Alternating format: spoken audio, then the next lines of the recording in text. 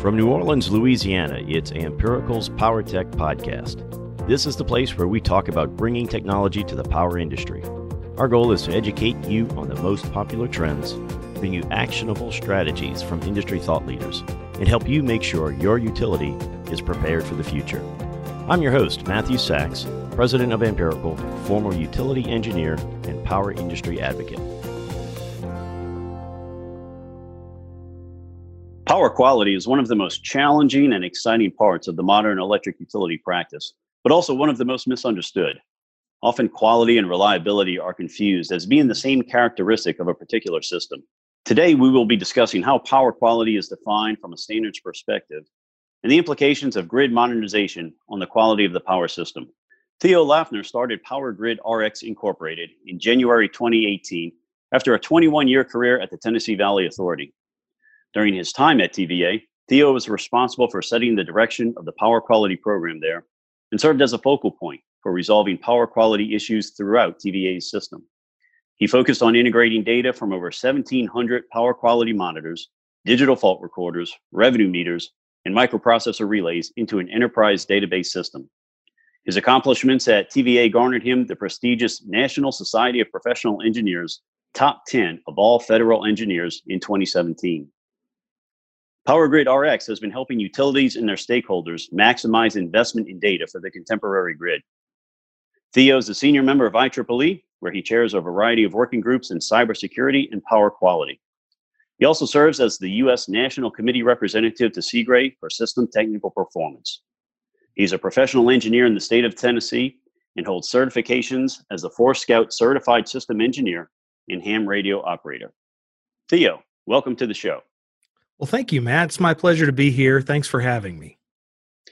You know, for most people, their power, I think, is one of two things. It's either on or it's off. Most homes and businesses don't even have a way to measure the quality of the power serving their location. So what would be a good working definition of power quality, and why does it matter? Yeah, well, that's a great question. So I like to relate it back to going to my doctor. So when I go to my doctor, he doesn't tell me if I'm alive or dead. Usually, and hopefully if I'm going to the doctor, I'm alive, right? So when I go to the doctor, though, he generally takes my blood and maybe some other samples and says, you know what, your cholesterol's, in my case, my cholesterol's too high, or your triglycerides are too low, or whatever. And so they go through and look at not just whether I'm alive or dead, but how healthy I am. And power quality is sort of a similar analog in the industry, in the utility industry. So where reliability you mentioned is very much, am I alive or dead? Are the lights on or are they off? Power quality talks to more, how good is it? What we're making, if we think about this as a manufacturing process, is, a sine wave. We're making almost 5.7 billion of those a year. And they're supposed to be 60 hertz. They have a certain size, a certain width, a certain shape. And power quality really speaks to whether or not all of those characteristics of that 60 hertz sine wave are right or not. So that's what power quality is in a nutshell. To your second question about why does it matter? Well, you said it just right in your introduction. The grid is changing. We've gone from, and this is why I think it's so important right now, probably is more important at any time in our history. You mentioned the distribution or the distributed resources. So think about this for a minute. Originally, utilities made the power, supplied the power, and customers just used the power. Well, think about the transformative nature of our industry today. What's happening? And it's not really a rhetorical question. You kind of answered it in the intro, right? So what's happening? That's interesting to look at it instead of, okay, the quality, because it's all a one-way street. Now that we do have all these distributed resources, how much more heightened is it to think about the accuracy of, say, that 60 hertz wave? That's not nearly as close to 60 as typical infinite bus utility distributed power is, right? Well, that's right. And not only that, but the utilities was making all the power. Now customers are making power. Independents are making power. Everybody's making power. And at the end of the day, what happens is my lights flicker. Who's responsible for that? Is it me? Is it because of my own internal generation? Is it my next door neighbor because of their rooftop solar unit? Is it the utility? And so this method of countering, how many times the lights went off really kind of falls apart in this world, right? We need more nuance. Where is this issue coming from? What's the source of the issue? How do we mitigate the issue? So I think that's why it matters more now than anything, is because the grid is becoming more complicated. And so we need more complicated and nuanced ways of measuring the grid. Certainly you can see with homeowners and even businesses with far less capital budgets than your average utility, not having those resources for their generation, for their equipment, for their measuring devices, or just their sheer understanding of the electrical system. So what then, if we're not just talking about lights on or off or even flickering, what are the effects of poor power quality within a system? How do they tend to show up? So there's a number of ways. One is in the most severe and probably concerning ways, things like safety. If you have voltage going where it shouldn't, you have stray voltage, that can result in shock or electrocution, which is death by shock, which is a bad way to go. That's probably the most severe and extreme. In less severe and extreme, you can have industrial plants with equipment shutting off. You can have meter reading problems. You could have accelerated aging of assets, brownouts, blackouts, even generation plant equipment and traditional utility plant equipment misoperating or even shutting down. So it's really significant issue. And those are all just for the utility because, as I said before, well, who's making the power? Historically, it was just the utility. And so if somebody had a problem, they went to the utility and said, hey, fix my power problem. Mm-hmm. But how do they do that now? Because the utility is still responsible.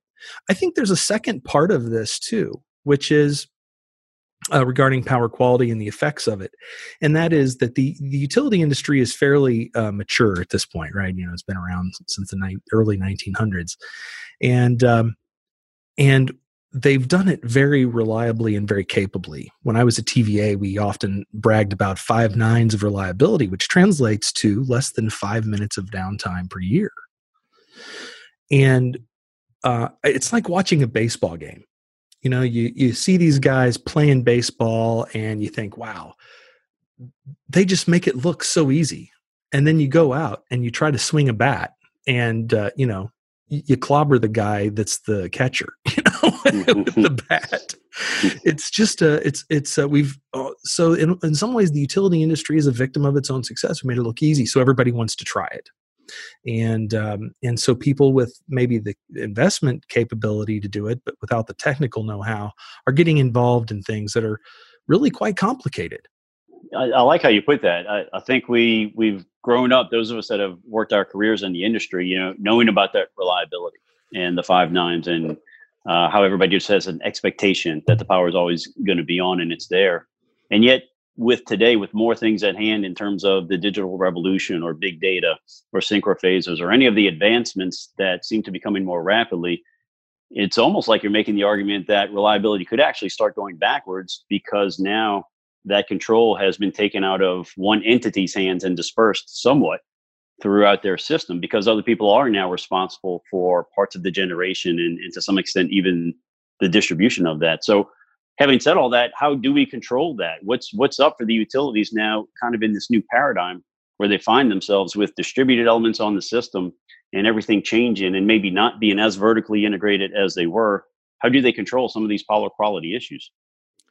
Well, I think they've taken, many utilities are trying to take a very layered approach. And, one of the common or one of the most contemporary or one of the most typical ways you think of power quality is, and the way that I think IEEE sort of defines power quality is the fitness of electrical power to the use of electrical power. So in other words, is it good enough? It doesn't have to be perfect. It just has to be good enough so that my equipment does operate properly. And so historically, the biggest disruption of power generally came from large industrial loads that take a steel mill, for example. They use a lot of arc furnace loads, and those arc furnace loads are very, very noisy. They make a lot of harmonics, they make flicker, they make voltage sags, they make all sorts of things. And so what many of the utilities have done to try to be proactive is engage the standards community to say, what is an acceptable level of noise that can be injected back into the system at our point of common coupling? In other words, where the utility and the industry meet, and which may be the meter point or somewhere else. But the idea is that if we limit the source of these phenomenon at their source, then we just have to worry about then propagating them or not propagating them, as the case may be. But there's a second issue in my mind, which regarding this distributed resource thing, that complicates matters. And that is, when you look at where large industries historically located, many of them located right next to large generation. Makes sense, right? I have a big power need. I'm going to set right next door to a big power plant, and that way I don't have to go as far to get my power. Well, think about what's happened in the last few years. What have we started doing to all the coal generation? We've started retiring it. But so what is the consequence of that? These industries aren't necessarily shutting down. So now we have to bring power from further away. And in the area of the Southeast where I live, there's a large quantity of lightning that happens per year. And so, let's say that you have, and I'm making numbers up here, but let's say there's one lightning stroke per mile of transmission line per year. Well, if you're getting your power from 1 mile away, that means you're exposed to one lightning strike per year. If you're getting your power from 50 miles away, now you're suddenly exposed to 50 lightning strikes per year. And even if the power doesn't go out, it may sag enough, which would be what a lot of people would call a brownout, but the voltage may go low enough that these particularly heavily industrialized companies, where they've used a lot of robotic control or whatever, they're very sensitive to voltage sags and these disturbances. And so what happens is they shut down, even though they never lost power. And so what's interesting is when you say the relationship between reliability and quality, to the customer who may not be as, who wouldn't say I'm having a power quality issue, they might say I'm having a reliability issue. And so the customer service folks from the utility would go engage the reliability people who'd say, we didn't have an event here. The breakers never operated. There was no opening. There was never an outage there. Yet the customer saw lights blinking and their processes trip offline. And so to them, it was an outage, even though, in dictionary definitions, it's not an outage. It was a sag or whatever. And so it's interesting to me how many of the folks within our utilities don't necessarily understand those differences between reliability, just saying what's out versus, you mean if the voltage sags below 70% of what's normal for, let's say, a half a second or more, that could cause a problem with the equipment? Yes, it could.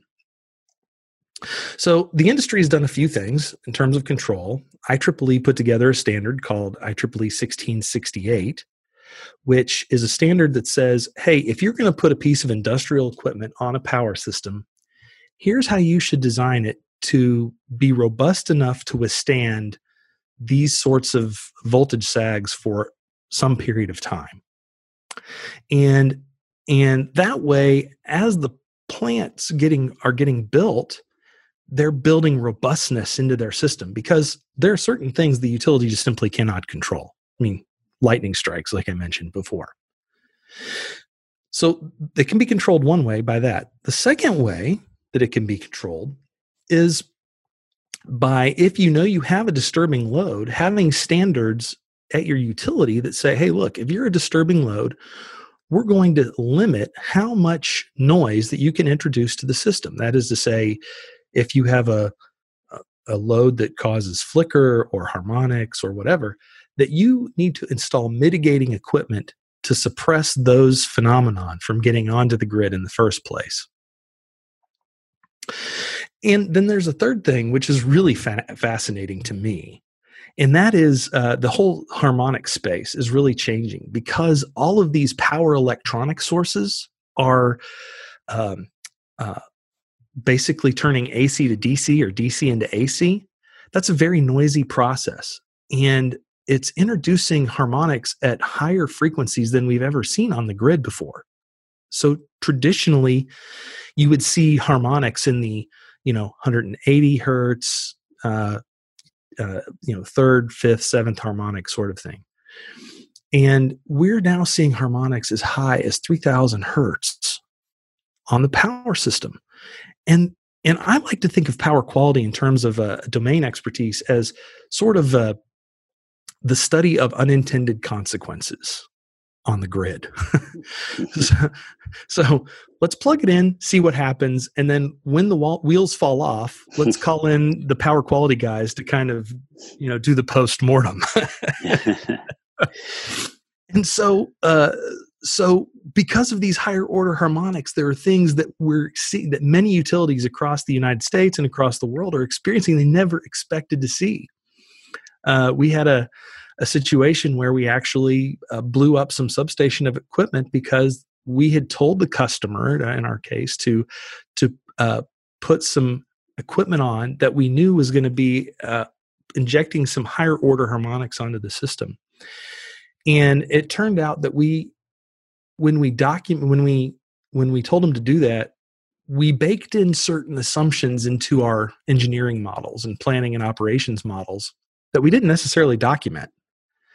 And so one of our lessons learned was you really need to understand the assumptions under which you design the system to operate under, because as the operating conditions change, guess what? You need to reevaluate your models to make sure that your assumptions still hold for your new operating case. So there's a lot of different aspects to this. It's really fascinating. And I think that's a great story explaining, for example, the steel plant located right next to large-scale generation that nowadays might be shut down. And you think about how many years ago that capital was expended and the planning that went into that site, that location. Maybe it's good for water or rail access as well. And if now their transmission, instead of being so many hundreds of yards, is now, tens of miles, their exposure has gone up, even though the system reliability overall might not be changing. That's a fascinating way to look at that. And a nice segue too, in cyber engineering recently, we hear that the best way to build resilience from a cyber perspective into a system is to kind of bake it in. In other words, to design the systems initially that have that cyber criteria as part of the effort. Are there similar ways to bake power quality into the routine designs for the grid? Absolutely. So again, I reference the standards where I say, hey, if you're Mr. Customer, we're going to limit the amount of noise that you can put back on the system. And then that kind of protects everybody. And it also sort of limits the cost that an existing utility would have to bear, or how much pain that they're willing to endure. So I think standards is a good way to do it. I think as new plants come into the U.S., new manufacturing comes in, I think things they need to think about are what is the electrical environment, not purely in terms of how many outages per year, but how many voltage sags per month or per year will they be routinely exposed to, and sort of what's the electrical environment so that they can build resiliency into the tools. The semiconductor industry did this probably about 20, maybe 30 years ago now. They recognized that if they had an unplanned voltage excursion of some kind, that they could lose large quantities of wafers. And so they put out a standard at the time that said, hey, if you're going to be a tool in our plant, then you need to be able to ride through these sort of events. And that's exactly what sort of the foundation on which 1668 was built. The idea that, hey, as good as any reliable or any organization is, there are still going to be events beyond our control, beyond the utility's control, that would cause a problem potentially for the equipment. I think the other thing that we need to make sure about is, and this is one of those things where reliability and quality sometimes are at odds with one another. We had a situation where we went to a customer and said, hey, here's what we'd like to do to improve your reliability. We'd like to bring in another feed to your plant. And that way, if either feed is out, you'll have improved reliability. Now, that's a 100% true statement. You'll have improved reliability. But the effect of connecting another line into your bus adds all that exposure of that line into your plant.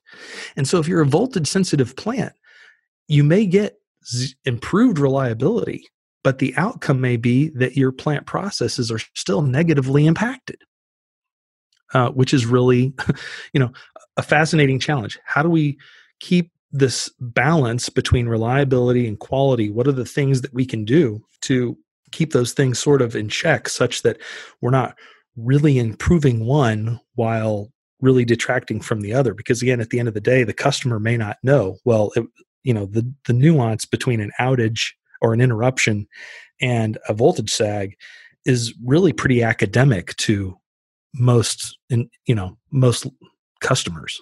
All they notice is the effects. My process shut down, my TV went off, my lights flickered. And so I think, again, standards are key. I like standards because I feel like they're a democratized way of saying where the right limit is for society as a whole. Baking robustness into a product is not a free thing. Making the system more resilient is also not a free thing. So we need to have a very thoughtful and balanced approach to where we make that investment as a society in order to benefit society as a whole. And I really feel like standards do their best to democratize what those numbers are. If I try to improve the power system, that's a millions of dollars sort of problem. If I try to improve an individual device in my house, well, that may be a $5 problem at my house. But if you multiply that by the number of households, that may be a multi-million or $billion-dollar or $trillion-dollar problem. Kind of distributed solutions in addition to the distributed resources, if you will. Yeah, exactly. And it is cheaper to do things at lower voltage for sure. But again, Right. Where the inflection point is depends on how many of those small voltage things are out there. Right. Well, in your opinion, what are the ways that an existing system can be improved in terms of power quality? Certainly new assets can benefit from the latest design and have the power quality baked in, but is it feasible to produce some similar efforts with existing systems that inherently are comprised of assets that were installed over years, if not even decades? Yeah, I think there are a couple of really key approaches. One of the things that we've noticed is that wiring and grounding is often a huge contributor to poor power quality issues. So, always checking the, kind of back to basics. Is it plugged in? Is it turned on? Are the connections good? That sort of thing often helps. Insulation breaks down over time and so forth. But really, at the end of the day, there's about 6-7 things that we can do. We can look at reducing the effects on sensitive equipment. So that means we identify the sensitive equipment and we make it less sensitive, or we put things in the power system like and data centers have done this for a long time. Hey, we know data centers are sensitive. What we're going to do? We're going to put a UPS on the front end of every one of those data centers.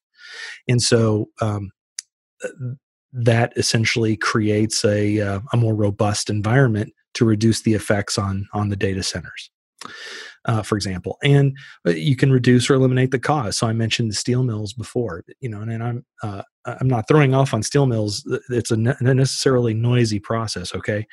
So, but what we can do is put things like SVCs on the front end or StatComs on the front end of those, or at the point of common coupling between the steel mill and the utility, and say, hey, this will prevent, act as a buffer, if you will, between the noise you're creating and our system. We can do things to improve the medium. So, for example, if a non-trivial number of times has to do with, we're trying to overload things that just can't handle this additional stress. So one of the things that's often very not well understood is, I have a 20 MVA transformer and I'm running it at 30 MVA. and I don't understand why every time I power up that new 5 horsepower motor, the lights in all of my plants sag. Well, you've got an overloaded transformer. You're trying to get blood from a turnip. So right size the solutions to the problem, and that can do a lot. In some cases, people say, well, I'm just having this problem, so when I'm trying to start up a large motor, well, let's put in a cap bank or something like that. But again, that's not without risk and peril. That creates maintenance. It creates all sorts of challenges. But sometimes they're necessary. You're going to weigh that. Power conditioning equipment, very few people plug a TV directly into the wall these days. They will plug in a surge suppressor or something like that and then plug the TV into the surge suppressor with an eye toward, hey, if there is some problem on the power system, that it's not going to, blow up my expensive television, for example. Well, this has been a really fun chance to hear the newness of the power quality issue. But it's even been challenged further now in an extremely recent change as the distributed resources out there have kind of multiplied across a lot of systems. And, even 20, 30 years ago, when this was really starting to become much more active, and the struggle between maybe utility and some of its clients, and how do we settle it, whose side of the meter is it on now? Some of that's just kind of academic now, because now it's everywhere. It's kind of become a new problem all over again, I think, to a lot of us not involved on a day-to-day basis with it. And I think you've done a really nice job of laying out some of the challenges out there, but also some of the, like you said, the back to basics, be it from a standards approach that's always going to be out there and refined every year, or the simpler things of wiring and grounding and tools we have in our arsenal, from surge suppressors all the way up to SVCs and StatComs, that can help either mitigate or reduce some of these effects. Yeah, absolutely. The power industry was sort of of minimal interest to young engineers and so forth. And I think one of the neat things, because of the complexities and because of the need for understanding the system better, monitoring and all of that data has become critical, and data analytics and so forth. And so the neat thing to me is that we're seeing a lot of an uptick in interest from young engineers to get into the power industry, unlike we've seen in recent history. And that's really encouraging to me, because there's so much work to be done, and we need fresh and inspiring minds to come out and engage this industry. Oh, I couldn't agree more. For a 100-year-old industry, I think it's got some new things out there on cutting edge that are just brilliant and should attract them. Theo, thank you so much for your time today. Really enjoyed this. Yeah, great. Well, it was my pleasure to be here, and thanks again for the opportunity. And really enjoyed it, and hope it's meaningful to your listeners. We had the benefit today of hearing from an expert in power quality, and while that issue has been around the last few decades, it now deserves a heightened focus because of an ever-changing electrical grid. Two big challenges in this realm are an emphasis on renewable sources, which could alter the exposure risk of an industrial customer that is no longer supplied by a nearby generation plant, and distributed resources that have introduced a variety of entities, including homeowners with solar, into the generation mix, all at varying degrees of power quality. Even solutions that adequately address other system issues can have power quality consequences, such as the harmonics introduced by the increasing number of AC to DC conversions within a system. Fortunately, today's utility engineer can still rely on updated standards to keep new loads sufficiently robust. Other protections can range from surge suppressors to uninterruptible power supplies to static VAR compensators. Simply ensuring the right size of equipment and eliminating noise from substandard wiring and grounding can be of benefit in allowing utilities to improve the quality of power their system delivers. Well, that about wraps up this edition of the PowerTech Podcast. If you haven't yet, please log in to wherever you subscribe to the podcast and both rate this show and leave a comment, as that really helps new subscribers in the power industry to find us. Also, for more free insights on bringing technology to the power industry, make sure to visit Amperical.com. We post free white papers, articles, and all of our previous podcasts there. Plus, you can register for a free 3D strategy planning session call with one of our 3D planning specialists. Again, you can do all of that and much more at Amperical.com. please stay tuned and join us for the next episode of the PowerTech Podcast. And until next time, keep engineering powerful solutions.